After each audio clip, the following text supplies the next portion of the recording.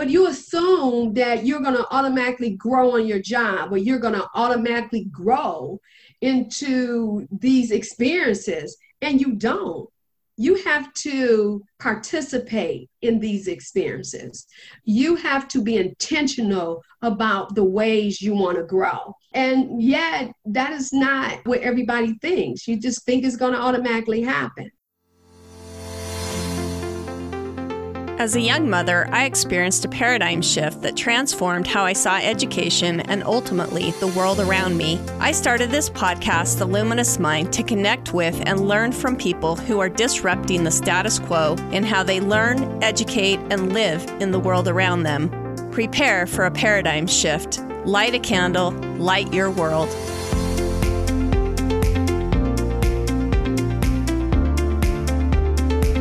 Benjamin Franklin said, "Instead of cursing the darkness, light a candle."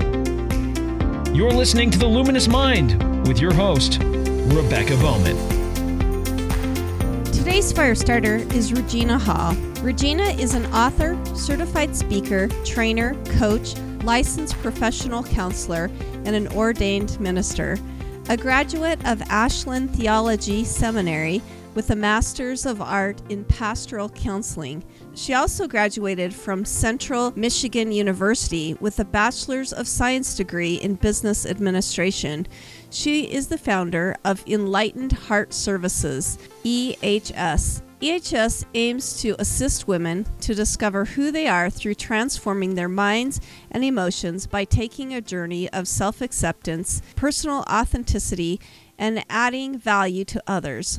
She also is the founder of Sisters Journeys Together. SJT birthed from her book, Mommy, I Need You. Its purpose is to mentor young ladies in finding their voices through personal growth and leadership. SJT hosted their first back-to-school conference in 2019 that focused on personal and professional development for teen girls between the ages of 12 and 19.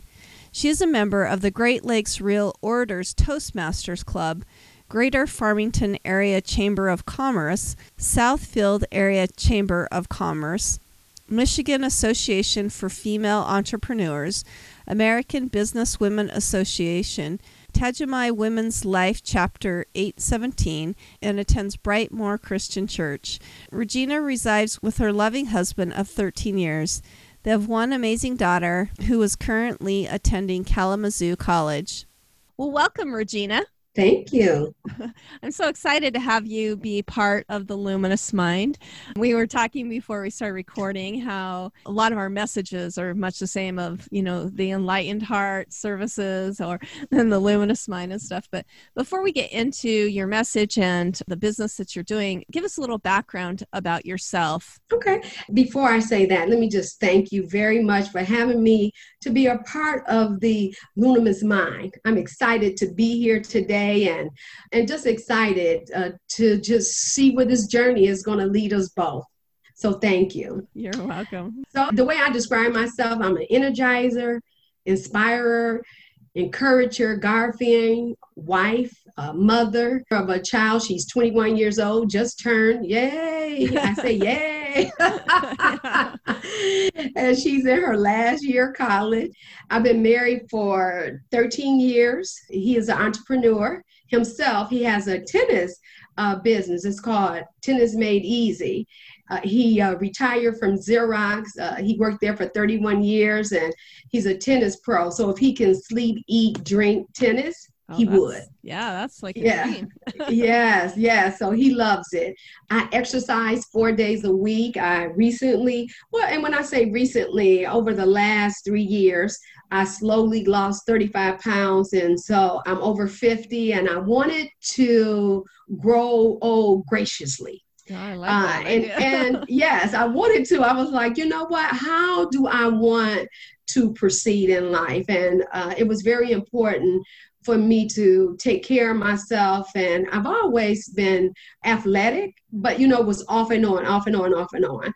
And I decided that I wanted to start exercising regularly and make sure that I was eating right, put those things in my regimen.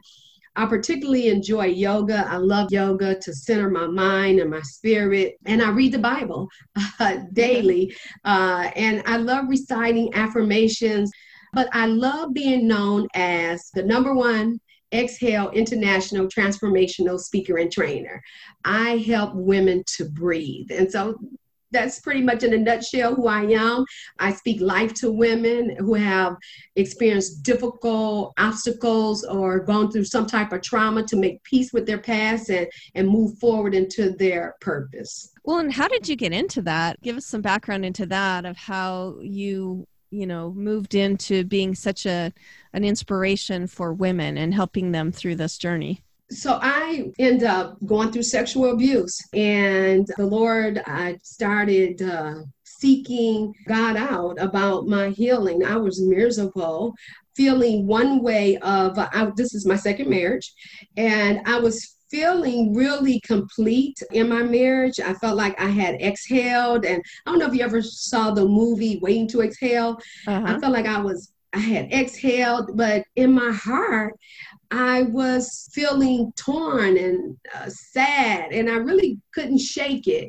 So I turned to the Word of God and started reading scripture. Well, there's a scripture in the Bible that says that if you draw nigh to me, I will draw nigh to you. Well, if God would have told me that he was going to give me a extreme makeover, I would have been like, I'm good. That's okay. I think we all feel that way. Okay. Why are you doing this to me? Yes, right. That's exactly how I felt. I was like, I couldn't believe it, but it was a cleansing and a washing that was going on for me. And I really didn't understand it at the time. Hindsight is 2020, but I stayed in it because I no longer wanted to live that way. But that was a traumatic experience within itself of really opening myself up to God. And then I started seeking counseling. I sought out spiritual counseling and from a church that my girlfriend introduced me to.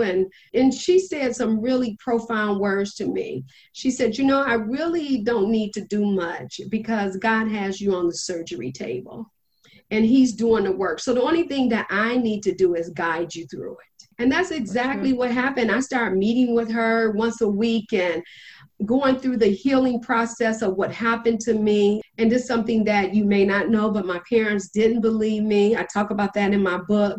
So it was really me having to forgive a lot. And also ask for the forgiveness of the disrespect that I showed my mom, because I don't know at the time that I really feel like my mom should have believed me. More so is that I felt so disconnected from my mom.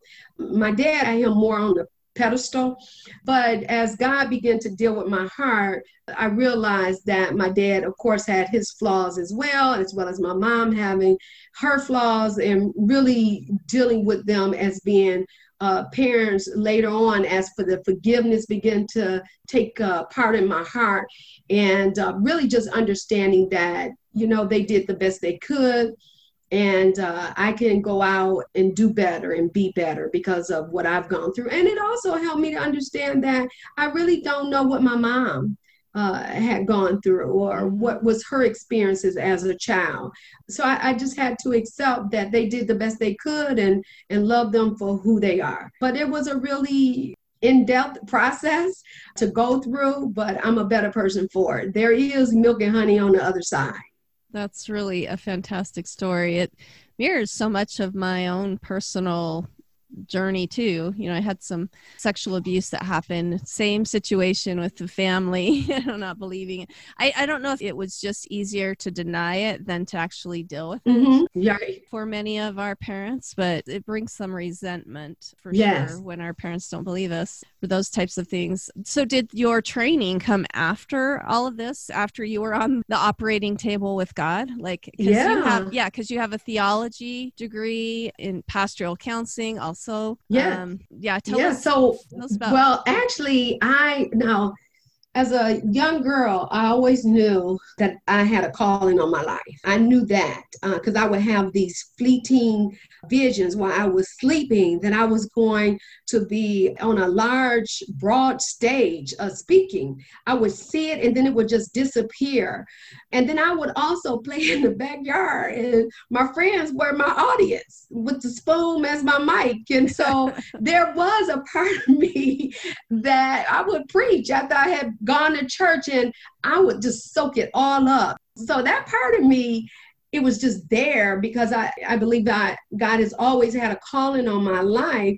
But me leading into this, going to school, I went to Ashland Theological Seminary. I was in that process of being healed then. And I think the healing really took place because I felt safe in my marriage at that time. Even though we ended up in divorce, in the beginning, I felt safe that I had finally had an opportunity to exhale and I was breathing. And here it was for me to heal. And so I'm grateful, nothing else, that God brought him in my life to start that process. But I was actually in school when that process happened. I was about 29 or 30. And that's one of the things too, to know that most of the time you don't deal with those traumatic experiences until you are grown. Mm-hmm. And because no one is talking to you about it as a child, you really don't understand the depth of what has happened to you until you get grown and you start looking back at, oh my God, how could this have had happened? Somebody protecting me. Yeah. Yes. Yeah. Yep. Yes. And why didn't they? And God, where were you?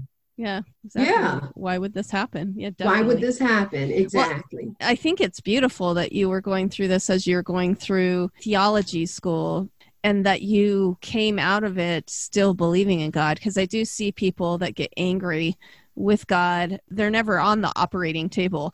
And I don't think that unless the Holy Spirit is working with us and he's helping to direct our life in that way, I don't think you ever really do heal. Nobody can guide you through that process until it's coming from within, basically. Well, you're right, because change is personal. Mm-hmm.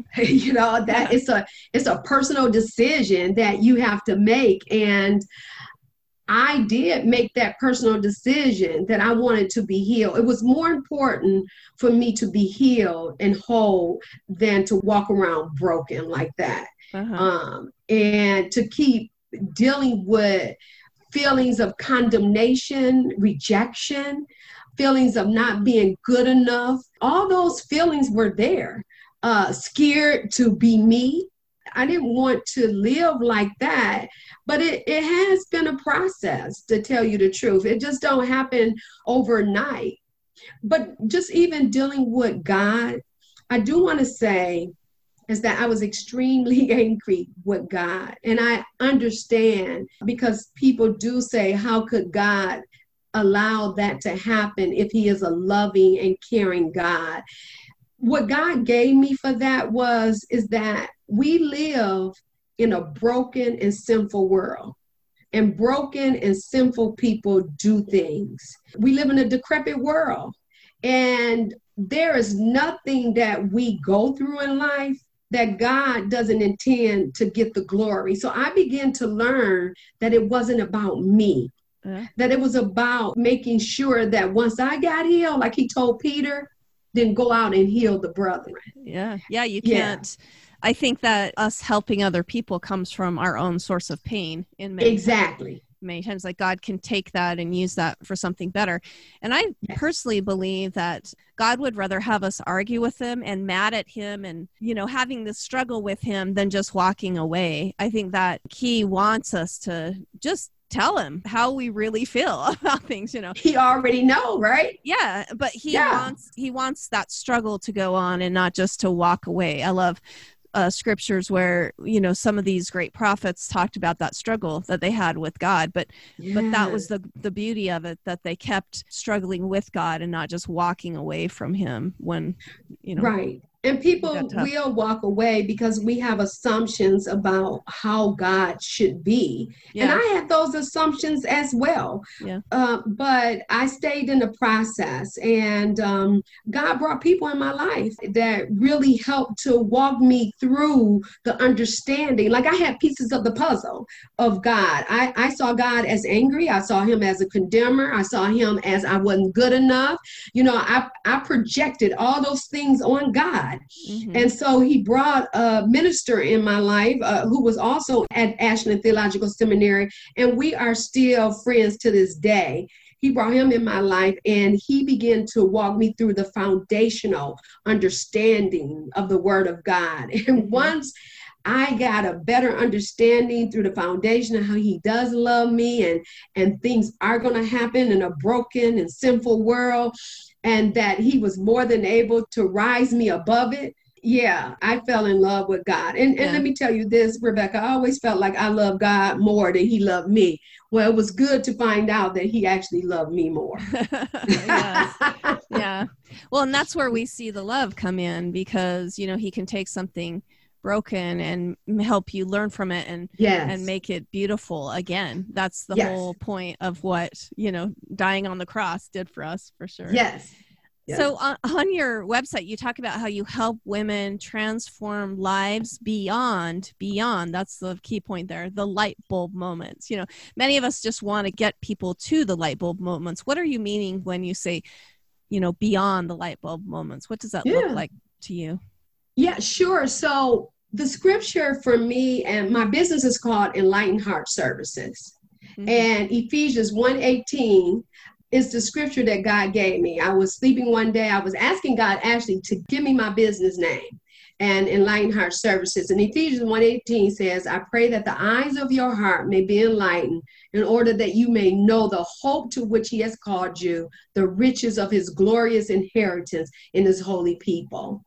And for me, that scripture really spoke to me about enlightened hearts, that God wanted hearts to be enlightened, but he wanted us to get beyond, not just let our hearts be enlightened, but begin to walk in that hope in which we have been called, to walk in the understanding that God reconciles heaven and earth, that we are royal priesthoods, that I am and I belong to him. So to get beyond just being enlightened, to get beyond that, to gain understanding and begin to walk in my calling. And that's what I mean by that. That if you can get beyond just being enlightened, just having that wisdom, but get beyond that and begin to walk in it and live it, then you Mm-hmm. will see who you really are on the other side. You won't stay stuck.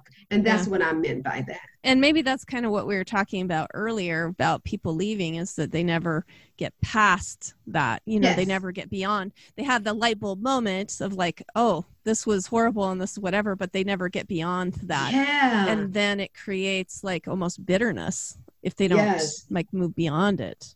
And it's a journey. Yeah. Of getting beyond it and the bitterness. And, can you imagine of having all that to deal with all at once? Rejection, the bitterness, the resentment, the unforgiveness, to just, and you may deal with that during that time, but we are like an onion, being Mm-hmm. peeled away. And the hurts can be very deep. Some are deeper than others, right? So Yeah. it's really to help women to get beyond those moments, because our daughters need healing. And what I would have to say, even in my relationship with my daughter, it's been a process of even understanding how to mother her and how to speak to her and how to love her, and sometimes I'm like, oh my God, what did I do?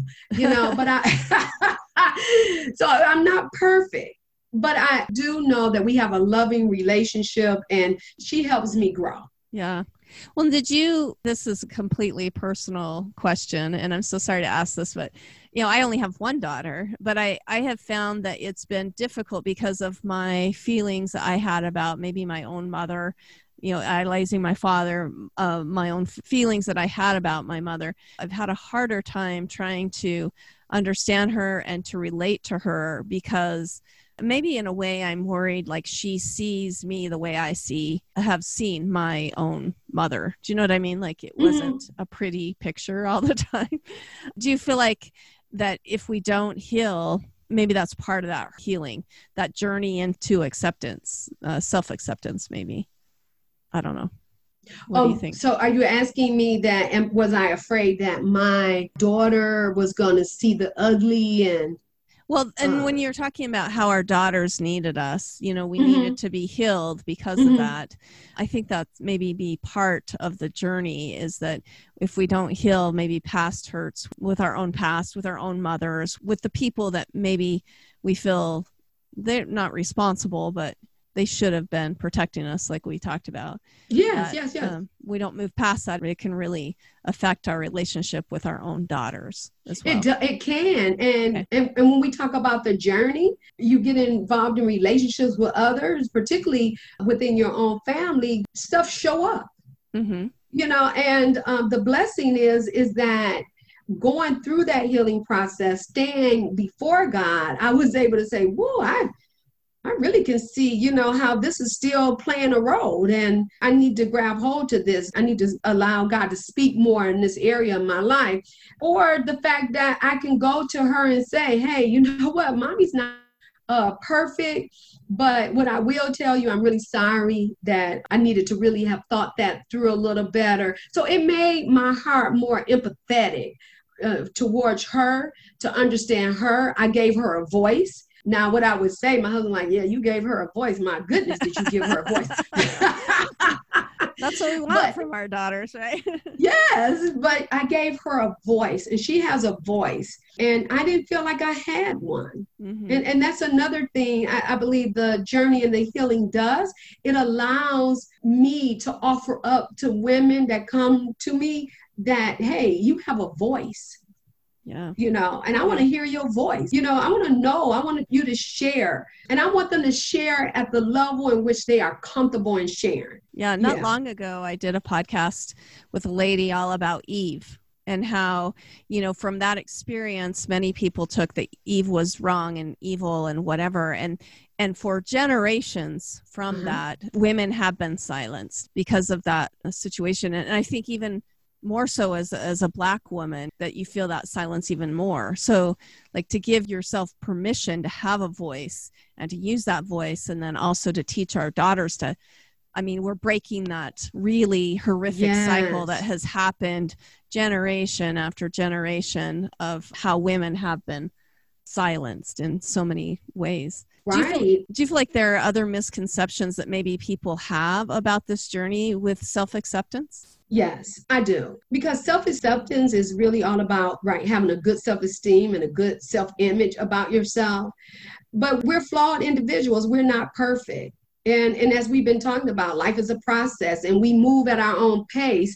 And so I think a lot of times that because we're grown and we're older, we may assume that we should know better. Right? We live in a world that's very materialistic. We hide behind who we really are. We are about, impressing others and performing for others. And it really doesn't allow you to be who you are. Just accept who you are. I love reading stories, Rebecca, about people who live in the small houses because they don't really feel like they need this huge house. And I remember when my husband and we were purchasing our home. It's not a real small house, but it's not the large ones that my friends and all of them were buying. And I love my home. And then they call it buyer's remorse, right? Yeah. And so here I am, and my daughter going to all her friends' homes, and they have these big homes and everything. And I started to feel bad about my home. And I had to just stop and say, I accept my home. When I walked into it, I knew it was for me, and I still feel that way today. But there's big comparisons that are out there. That's that spirit of comparison where we compare ourselves to others, our home, our cars.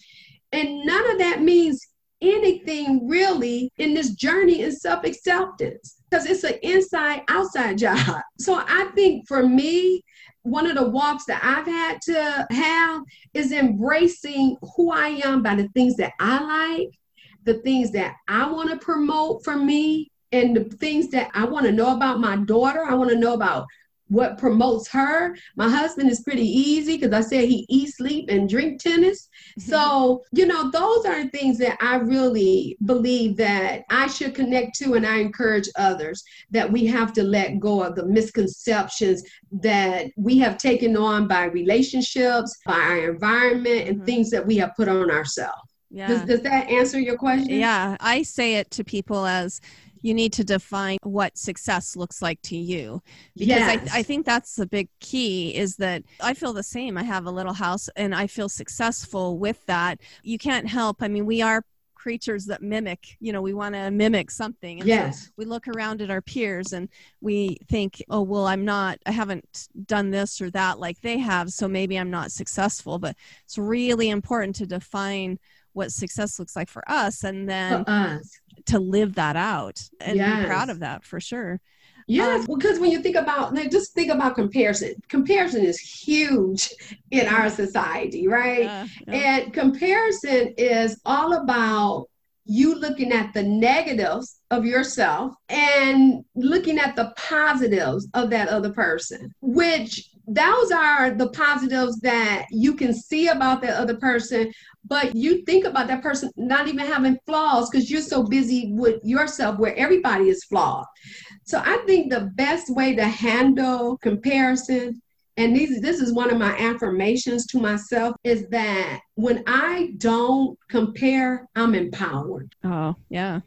Yeah, when I don't compare, I'm empowered. I'm empowered to be me, define me, and live out my success. Because to do it any other way is crippling. And comparison is a life stealer. It steals your joy. Yeah, well, and I was just thinking of that quote that you hear all the time, how comparison is the thief of joy. And I think it fits so perfectly in that. And it describes that feeling of like you being so happy with your home. And then when you start looking around, your happiness goes away because of that comparison. So yes. Love those quotes. That's crazy. Now to take a break. Are you new to homeschooling? Maybe you're a veteran homeschooler and just need some continued encouragement. I'm so happy to announce that the Idaho Freedom Action is sponsoring me and offering a free webinar. For a couple of years, I've been teaching coaching classes for an online school, and this year, in an effort to reach a larger demographic, I'm opening these courses up to everyone. These courses help give us a broader vision and better family relationships as we work through creating self-directed, love-of-learning families. We are holding these classes every Wednesday night at 7 p.m. Mountain Time through the school year. To find out more about these courses, go to theluminousmind.net and sign up on our email list. You can also join us on Instagram or the Luminous Mind Facebook page to find out more information, or just simply check out the link in the show notes for this episode. Recordings for these courses will also be available on the Luminous Mind Patreon page. Join us for empowered learning for families. Now back to the episode. So tell me, with your research into a lot of these topics that, as a speaker and a trainer and a coach, these are all things I'm sure you've studied a lot about, of how to mentor people, how to speak to them about some of these topics. How do you feel like your message, how is it different than what you hear other people say? Well, I think we're talking about comparisons, right? Yeah, right.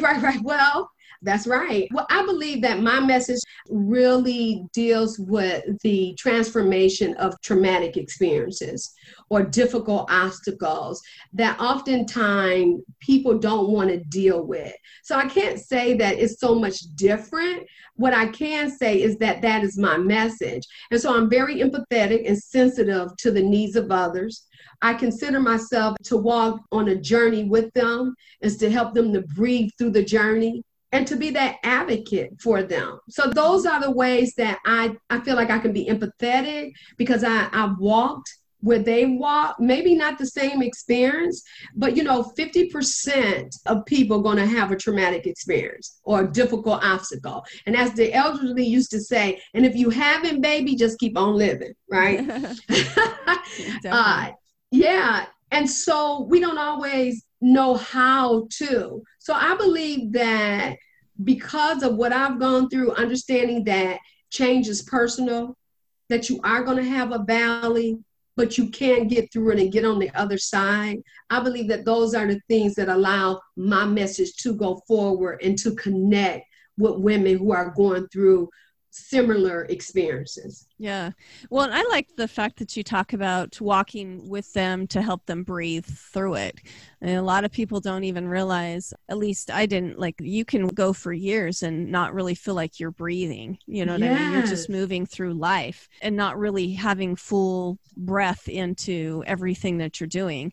I think when we talk about that journey into self-acceptance, that reminds me a lot about how living with authenticity is part of that. Do you feel like there are common challenges that you have with people who, as they're trying to live authentically? Yeah, because I think a lot of times, that's getting back to the type of world we live in, people really struggle with living authentic. Like a good example, I was talking to someone and she was telling me that she wanted to do something. I can't remember the whole story, but what she was about to do, she was afraid to do because she was concerned about how it was going to look, how she was going to be judged. So she didn't do it, right?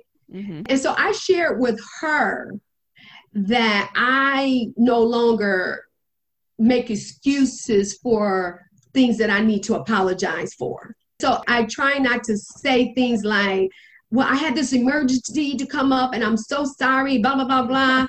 What I try to do in just being authentic is say, I'm really sorry that I didn't show up for that meeting. Yeah. It wasn't intended. If you can count it to my head and not my heart. And so I think a common thread for most people is not feeling like they have permission to do it, how they're going to be judged, how people are going to look at them. And I hear people say, that aren't even my clients, that would say to me, I know I shouldn't worry about what other people think, but I really felt, yeah, but we do. We put a lot of weight into what other people think. Definitely. And I think that's a struggle of how to change our mindset too, is that when we can't be completely honest with other people because we're worried about how they're going to think and feel with this situation, we're not being honest with ourselves. And so then we aren't really living authentically because you can't lie to yourself and be authentic about who you are. Yes. And when we talk about that being on the operating table, working through that mindset, what do you feel like are common mistakes that people make when they're trying to change that mindset?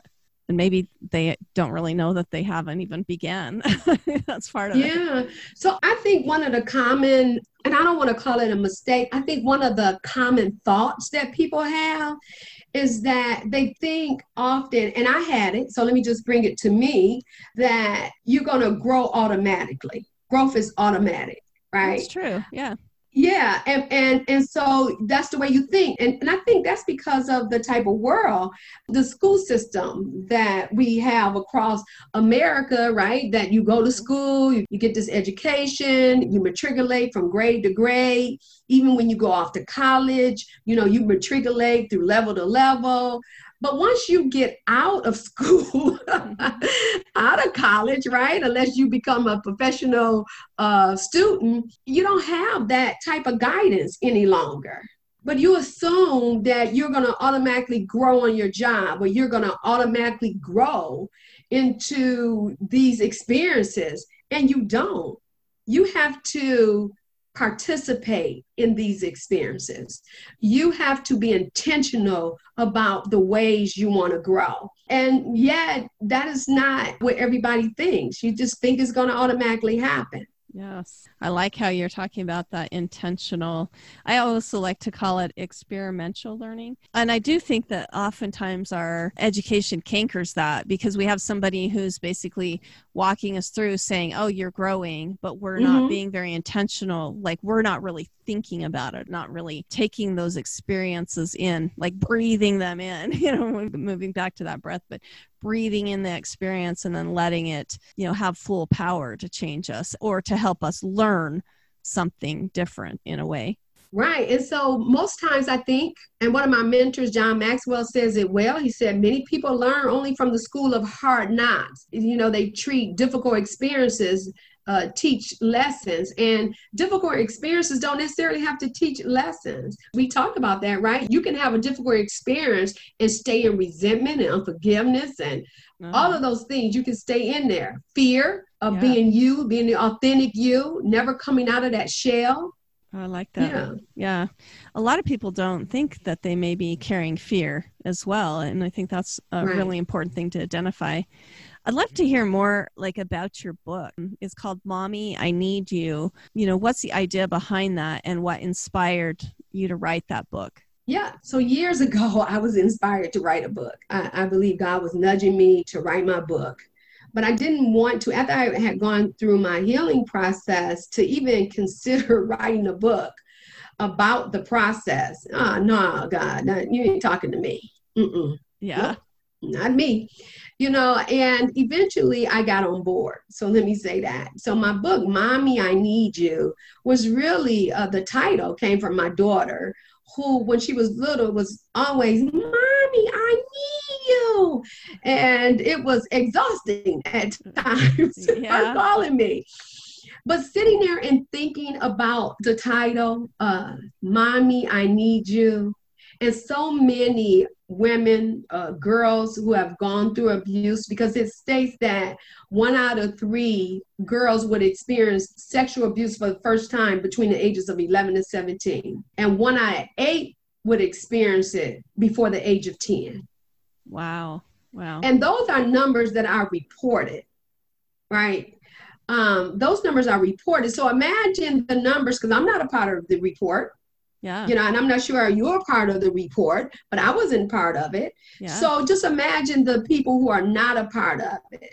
So my book was written about my story, but to encourage women. And you didn't have to be a mother, just be a surrogate and come alongside the woman who have experienced this and help her to get through it, because we are going to be that voice for our children, because truly it's not going away.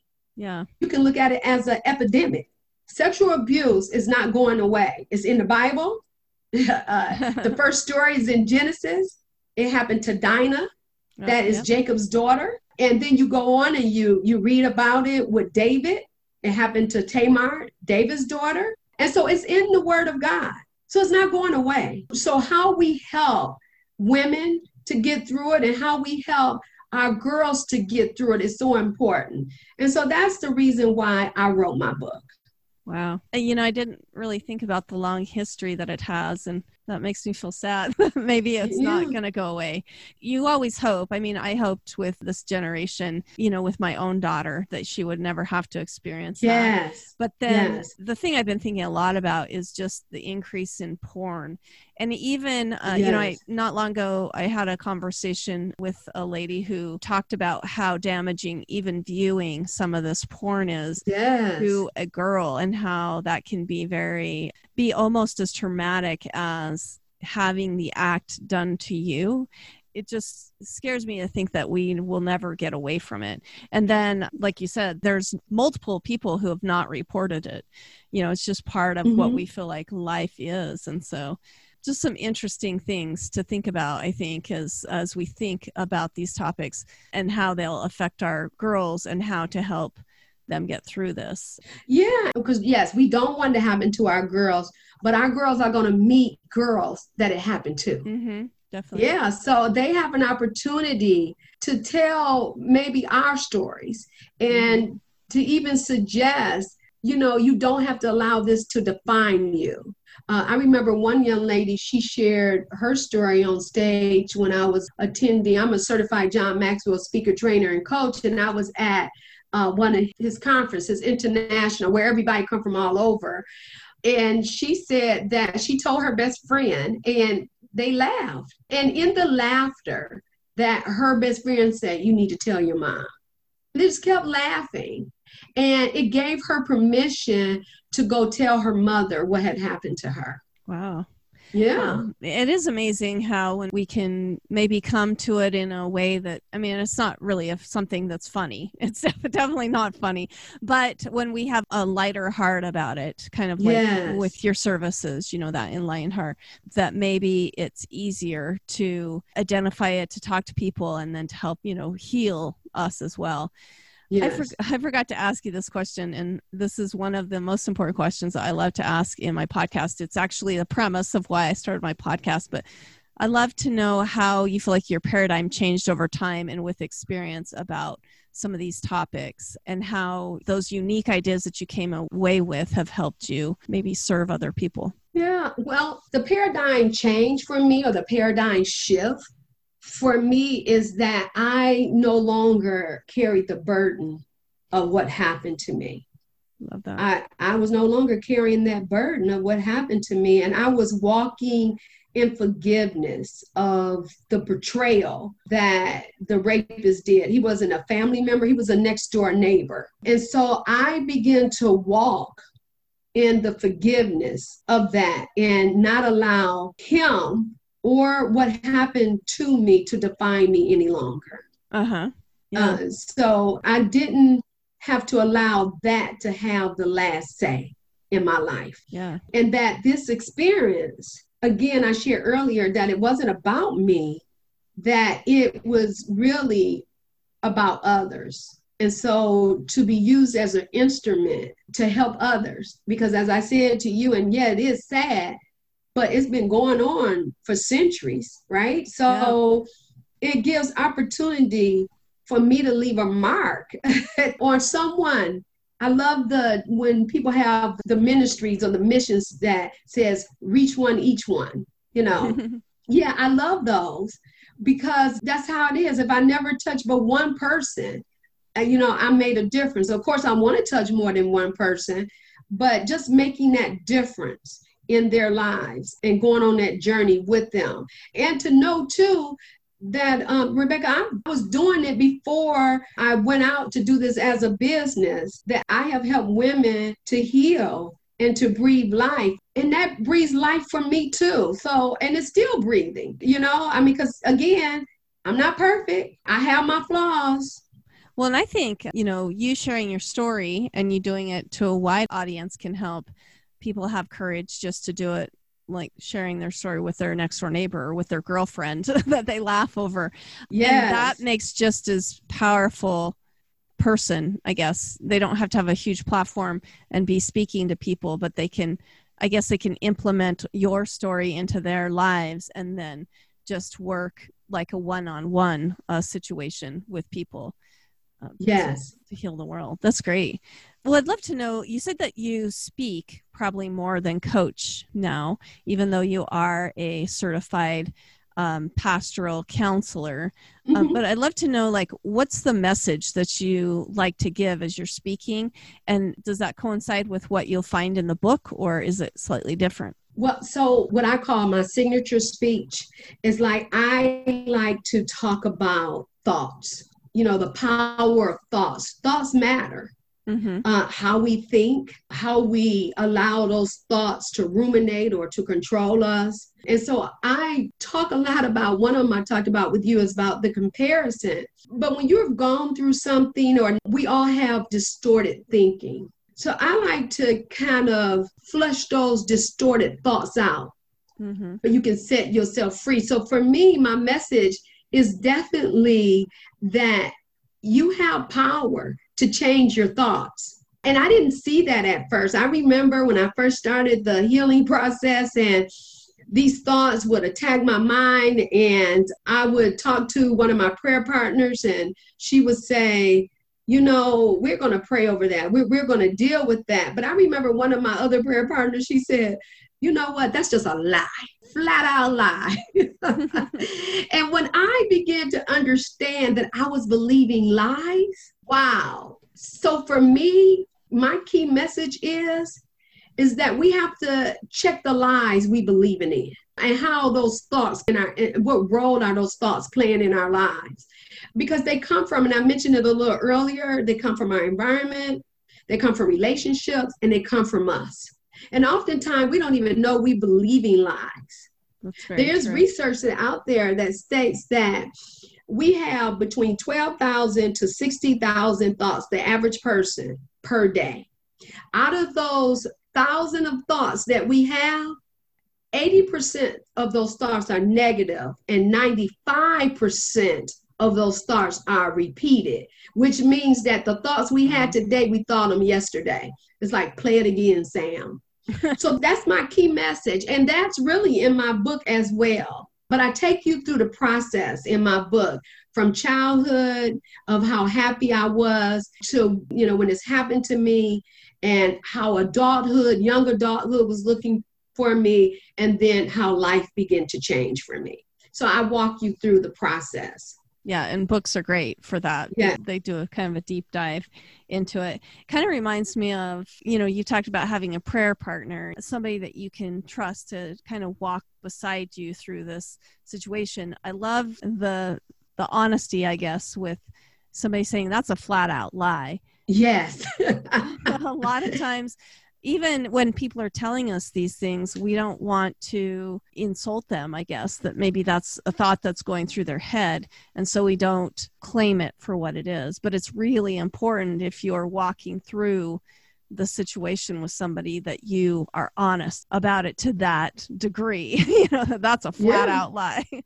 think that's helpful for sure. It is. And it was helpful because I began to understand. I remember one day I was in a car and the Lord was revealing lies to me that I had believed. And it was one after another. It seemed like every day he was just tearing down those walls of distortion and lies. And I was driving. This particular day I was driving. I was like, another lie. Oh, I can't believe it. I had so many that I had believed, and we don't look at life like that. I don't think we examine life from the fact that we may be believing lies, and it's not like they all go away, because I have had to challenge myself even recently and say, you know what, I think that's a lie right there.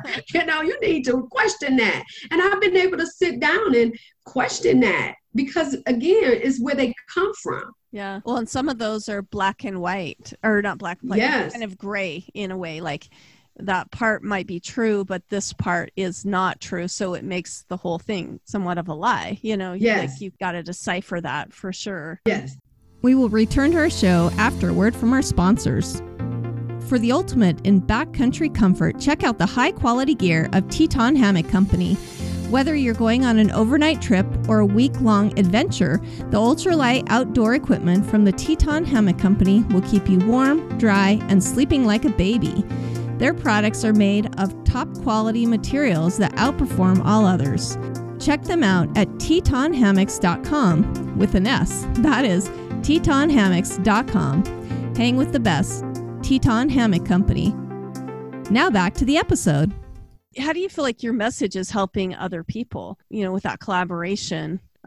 Anyway, I'd love to hear how it's helping people. Well, I started an organization called Sisters Journeying Together. Sister Journeying Together is a group of women that come together to mentor. Since the pandemic, it has unfortunately slowed us down, but we come together to mentor to young girls between the ages of 12 and 19 on personal growth and leadership. So collaborating with schools and Girl Scouts, like I have even spoken to, and let me say this, you don't really have to mention sexual abuse to know that once you get 10 girls together, somebody within that group has gone through something. Okay. So when I go in or we're ministering, we talk about self-esteem, self-image, we do affirmations, things that you and I have been talking about, lies that we may have believed, but we do it in a way that the young girls can understand. And it was really powerful. Me and some of the women, we were at a program that allowed our services to come in, and they're no longer even in existence here. And one of the young ladies, we were talking about, each woman was assigned to go over and tell the young ladies how beautiful they were, and the pain that we experienced, that when we tried to tell them, this one young lady in particular, she hid her face. And what we found out, that her dad was calling her names. Wow. And so that was pretty powerful. So how the message is helping when we go out there is that we're letting them know that they're worthy and that they're lovable. And yes, I'm sorry that your dad is doing this, but he's the one with the problem. To be able to speak that, when you talk about a paradigm shift, to strive to shift her. Now we're planting seeds. Hopefully those seeds will continue to grow, but at least we planted them. And that's how I believe the message is changing lives. Yeah, I think that it's so needed. I'd love to see more mentoring groups for young girls, because as our families move apart from each other, I mean, a lot of our ancestors had that somewhat built in, because you were with your grandmother and your mother and, all your aunts and all of that kind of stuff. So a lot of women got a lot more mentoring, although I don't think the communication was as open. Once again, it comes from women not feeling like they have a voice. And so sometimes they don't even feel like they have a voice among each other. But that's the part I feel like is very, I guess it's frustrating for me, like how to raise a strong daughter when there aren't a lot of these mentoring groups around, where there's not people around her other than me.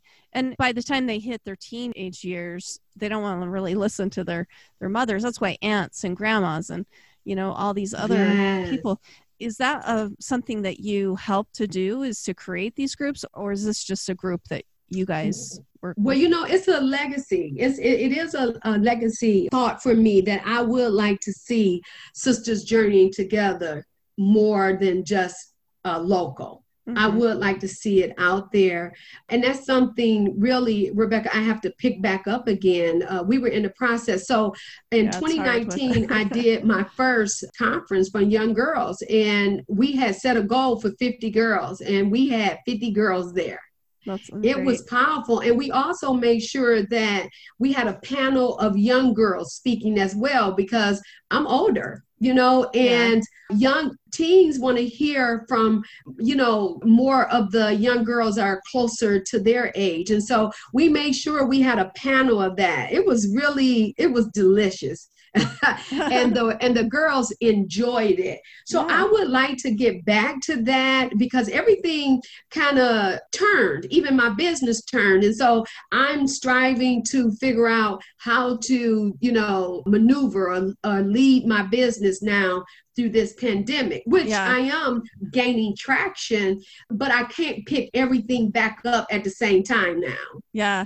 Well, and I did notice on your website, you have masterminds, you have journeying sessions. Yes. Even though you live in the Detroit area, are those events that people could join no matter where they're from? Most definitely. And, just to share with you, I've always wanted to, Rebecca, go to Africa. And I didn't know what part of Africa I wanted to go to, but I always wanted to go to Africa. And so I have a Facebook Live, and I also started a group for women on Facebook. My Facebook Live is called Morning Tea with Regina, and it's called Thoughtful Tuesday and Thoughtful Thursday. Those are the 2 days and Thankful Thursday. And I go on those 2 days. Well, I end up meeting a young lady from Africa, and we both start talking, and she has a ministry. When you talk about collaboration, really powerful ministry to widows and widowers in Nigeria. And I decided that I wanted to raise money because when they lose a spouse, a woman, particularly a pregnant woman, loses their spouse, they can lose their home and everything and not even know how to have the baby because they have lost their spouse during the time of their pregnancy. So I wanted to raise money for that particular segment of her ministry. And she asked me to speak. I had an opportunity to speak to widows and widowers, and we end up connecting because her ministry is pretty wide. My speech ended up connecting with over 3,000 viewers on Facebook. Wow. That is so neat. Wasn't that so? It was just awesome. Yeah. And just talking about that power of thoughts, even how them dealing with being a widow or being a widower. And I'm a divorcee, and there may be some similarities in terms of the loss, but surely in how they're thinking about themselves, because they do have a journey that they're going through. And a lot of times the females over there and even the males can be blamed for even the spouse dying. Wow. So to so there and to have that experience. So of course, all over the world. And I believe that's what virtual has done in this pandemic, for us to think outside the box, or as we were talking about earlier, to kick the box. I believe that's what it has done to allow us to do it differently. For those who are willing to step up, because you got to be willing to step up to the challenge. Yeah. Well, and we do have an international world, and we can't deny that. This pandemic should show us that, yes. that everybody is hurting in this way. I do think it's powerful though, like even though you're divorced and you haven't lost a spouse, I have heard that it's actually more painful in a way to go through a divorce. I've almost heard it's easier to go through losing a spouse than divorce, but in their situation too, I just think how, like, even with that situation in your life, how that's prepared you to be a good mentor for women like that. Because it almost sounds like the same thing. Like they totally lose everything when they, and then they get blamed for it on top of that. Like often you do when, there's a divorce going on as well. Right. And you can even get blamed. Now listen to this, Rebecca. You can even get blamed for the sexual assault. And this is the way the talk track works. Well, why didn't you get some help? Mm-hmm. Or why didn't you leave? Or why didn't you run? And women would even do that to one another. Mm-hmm. And it's a way that we silence each other, and we continue to put this blame back on women. Yes. It's just, it's kind of a very sick cycle. It is. It's vicious. It is. Vicious cycle, definitely. What do you feel like is something that you've learned that's helped cause your life to be more meaningful and that's led you to your life's mission? When I was going through my healing process, I believe that the one thing that I learned that I fought against at first, because I was depressed, I had lost a lot of weight, and the Lord was telling me to go out and serve. And I was like, go and serve. I'm a mess. I've lost all this weight. I lost probably about 30 pounds. I had gotten so small. I couldn't eat. I couldn't sleep during the healing process. And for the Lord to tell me to go and serve, I was like, you've got to be kidding. But I did it anyway. I ended up connecting with my church, and they were helping Meals on Wheels. They had a ministry there for Meals on Wheels, and they prepared the meals, and then we would go out into the community where the elderly was shut in and nobody would bring them meals. And when I would walk on those porches to give the meals, they would meet me at the door, the elderly, and they would say, baby, I ain't had a visitor all day. I was waiting for you. and it just cheered my heart. And I couldn't believe it. And I was so happy that I began to understand that part of my healing was serving. Mm-hmm. And that's that part when I say, and helping others. Mm-hmm, definitely.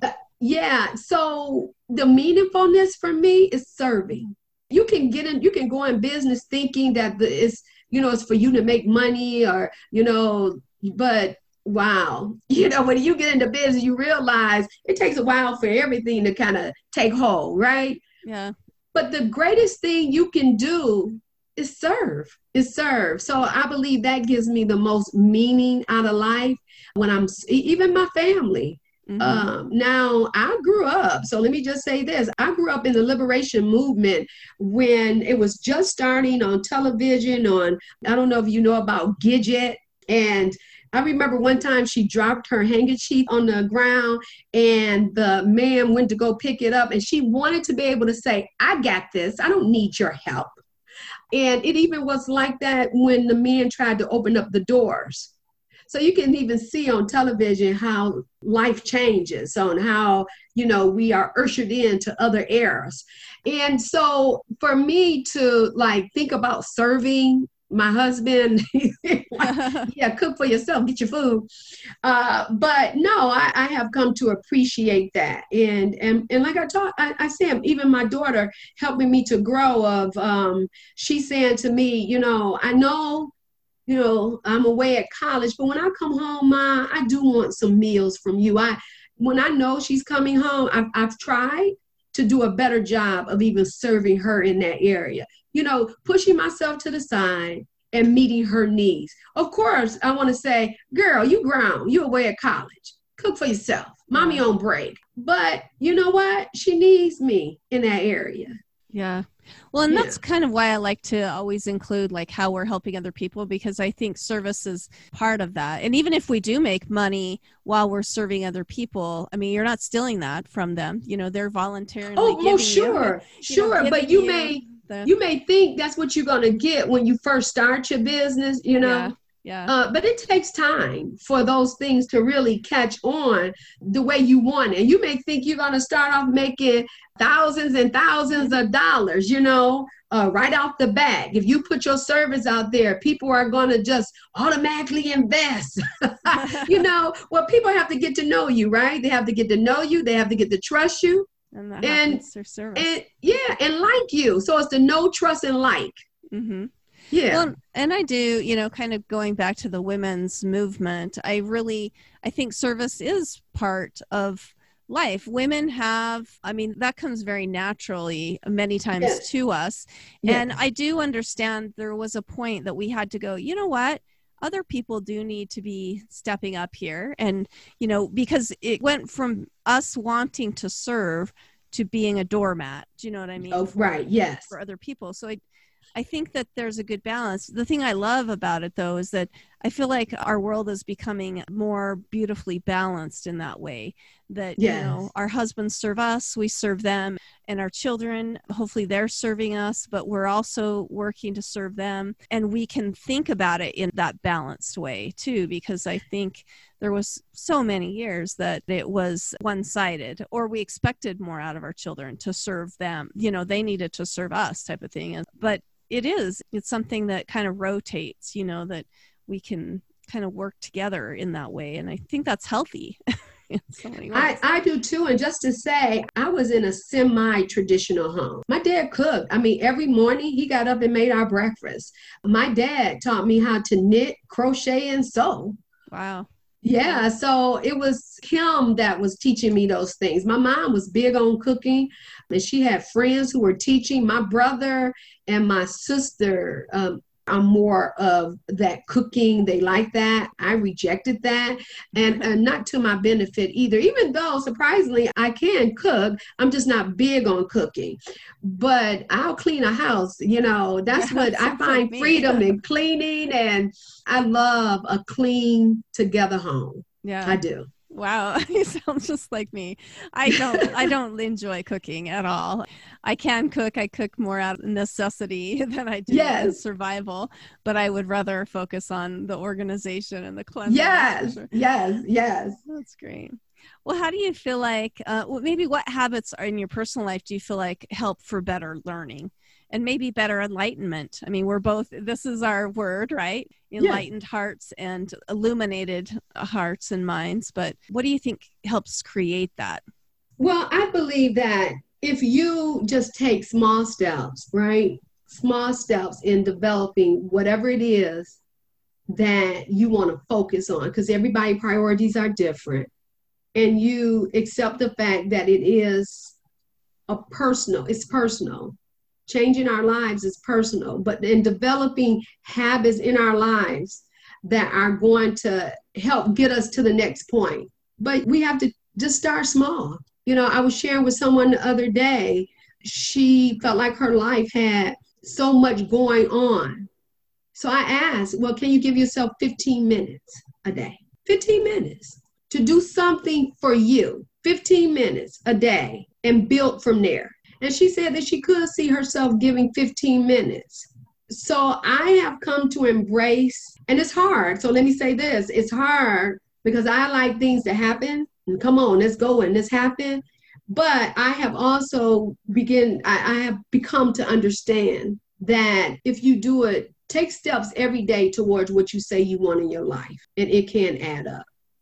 Yeah, those tiny little drops in a bucket, Yeah, they add up. Eventually it'll fill the pill. Yeah. Yeah. So good. Yes, and I think creating some time for yourself, I mean, you can't become who you want to be without spending any time at it. That's wonderful. Right. They tell you when you're on the plane to put the mask on yourself first. Mm-hmm. Right. So that's true. You can't help anyone until you help yourself. Yeah. And that's another way the mentoring young girls, I think, would be helpful because especially as young mothers, that's really when that's what I'm thinking of. Like I have a lot more time now. I know you told me you're an empty nester as well. Yes. And I remember having tiny little kids and not like, where am I going to squeeze out 15 minutes for myself? And once again, that would be a wonderful time to bring in that mentoring where we all kind of help give each other a little bit of time to become who we need to be.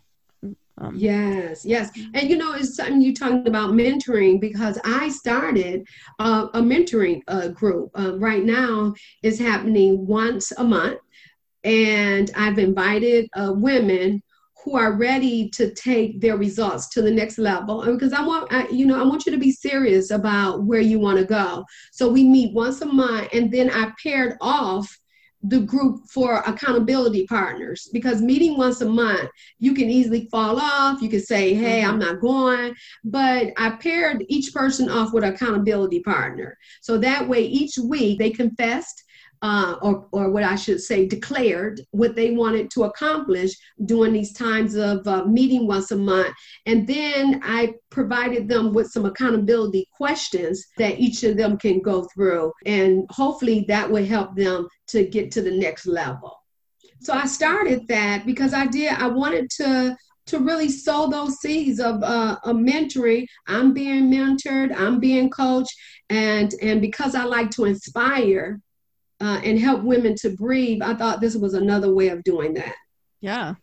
Well, and we're just thinking about going beyond again, going further than just that light bulb moment like we talked about. Yes. At the beginning. That's wonderful. So tell me about your long-term goals and how that's working. You've already mentioned legacy. I'm like, boy, this is a sister after my own heart, of making sure that there's a legacy. But how do you feel like those long-term goals are working into that legacy that you hope to leave? Well, so for me, my legacy is that I want to grow old graciously and healthy. And I believe that I would definitely pass that on to my daughter and even my nieces seeing it, and just seeing that I care about me, my inside as well as my outside. I want to help our daughters to live healthy mentally, spiritually, and physically. I want to multiply sisters journeying together, and my hope is for it to grow on an international. And I want to leave my faith of wealth, of knowledge, and financial prosperity. That's how I see my legacy. That's wonderful. And those are all things those are pretty much all the facets of your life, right? Financially, spiritually, mentally, physically, and that makes us beautifully well-rounded again. Beautifully, I guess, diverse in a way as well. Yeah, because I don't want to, and that's what made me start even dealing with my weight issue, because where did I want to be? So, I looked at Tina Turner. I was just in awe with her, or Angela Bassett. these women, particularly when Angela Bassett played Tina Turner, and you know, Rebecca, I don't have to have the muscles and stuff that look like that, even though I have gained some muscle, but I don't have to have those muscles like them. I mean, they just tight. But I did not want to be overweight, eating all the wrong foods. I wanted to see myself differently than that. And I work on that. And I'm intentional about it. And so I'm starting to really understand that the first start is me being intentional, recognizing how I want to look and how I want to be and how I want to think mentally, and then being intentional about it. They really go hand in hand. Yeah, and that's another area of our life that those tiny daily drops in a bucket add up to a big thing. Yes. And that's what just spending a tiny bit of time on something like that can have huge long-term effects down the road. One of the things that I've been doing lately, I'm also, I'm getting older, so I'm like, I'm not overweight, but I'm not where I want to be. And I've been watching a lot of videos of people who have gained massive weight and then they lose it again. But it's interesting. They talk about that a lot, like the tiny little things that they did to just start moving. Like one guy, he was so big that he literally would just flop around. But he noticed like the tiny bit of movement that he did helped in so many ways in his life, to the point that he ended up losing hundreds of pounds just by making the decision to spend 15 minutes literally just flopping around on the floor. Wow. I think it's impressive how we can do tiny little things every day and hit our goals. Do you have any final parting words for our listeners? And then give us your contact information, how our listeners can get in touch with you. I'm hoping to see these mastermind groups grow that you have. And also this, I'd love to see the Sisters Journey, those mentoring groups grow too. Yes, Sister Journey. Yes. Yeah. So yes, my parting words would be just really what you just said. Take the small steps. Take the small steps and breathe. Breathe through. Get you someone if you're dealing with a traumatic experience or a difficult obstacle, and that's going on right now in this pandemic. Definitely. A lot of us are dealing with difficult situations. Someone who you can trust and let them help you to breathe through it. And that would be my parting advice, that you can start this journey and you don't have to know everything to discover you, but you will discover you when you take the journey. You'll realize that you're able to do more than you even thought you were capable of doing. That's wonderful. So the way to get in touch with me, you can join me on Facebook Live. It's called Morning Tea with Regina. You can go to my page. It's called Enlightened Heart Services. Enlightened Heart Services. That's the name of my business. You can go to my website, reginachall.com. And when you go to my website, reginachall.com, you can subscribe to my e-newsletter. I put out an e-newsletter twice a week. And so that's the way they can get in contact with me. I have masterminds that are on there. They can find out about that. And I also do Sisters Journey, where women want the help and coaching. So they can find out all about that by going to my website, reginachall.com. Well, you have been a light today. I'm so glad we were able to connect and have these discussions. It's been enlightening for me. I appreciate it. Again, we've been talking with Regina Hall. I'm going to be sure to post like the social medias, the websites, all of that stuff. Love to see more people join these mastermind groups as well, because talk once again about that mentoring is so important. And that's a wonderful avenue to do it. But thank you so much, Regina, for coming on and talking to us about some really empowering topics of moving beyond those light bulb moments. I really appreciate it. Well, thank you, Rebecca, for even having me. Thank you for listening to The Luminous Mind. Music featured in this episode from Scott Holmes. To learn more about our podcast, check us out at theluminousmind.net.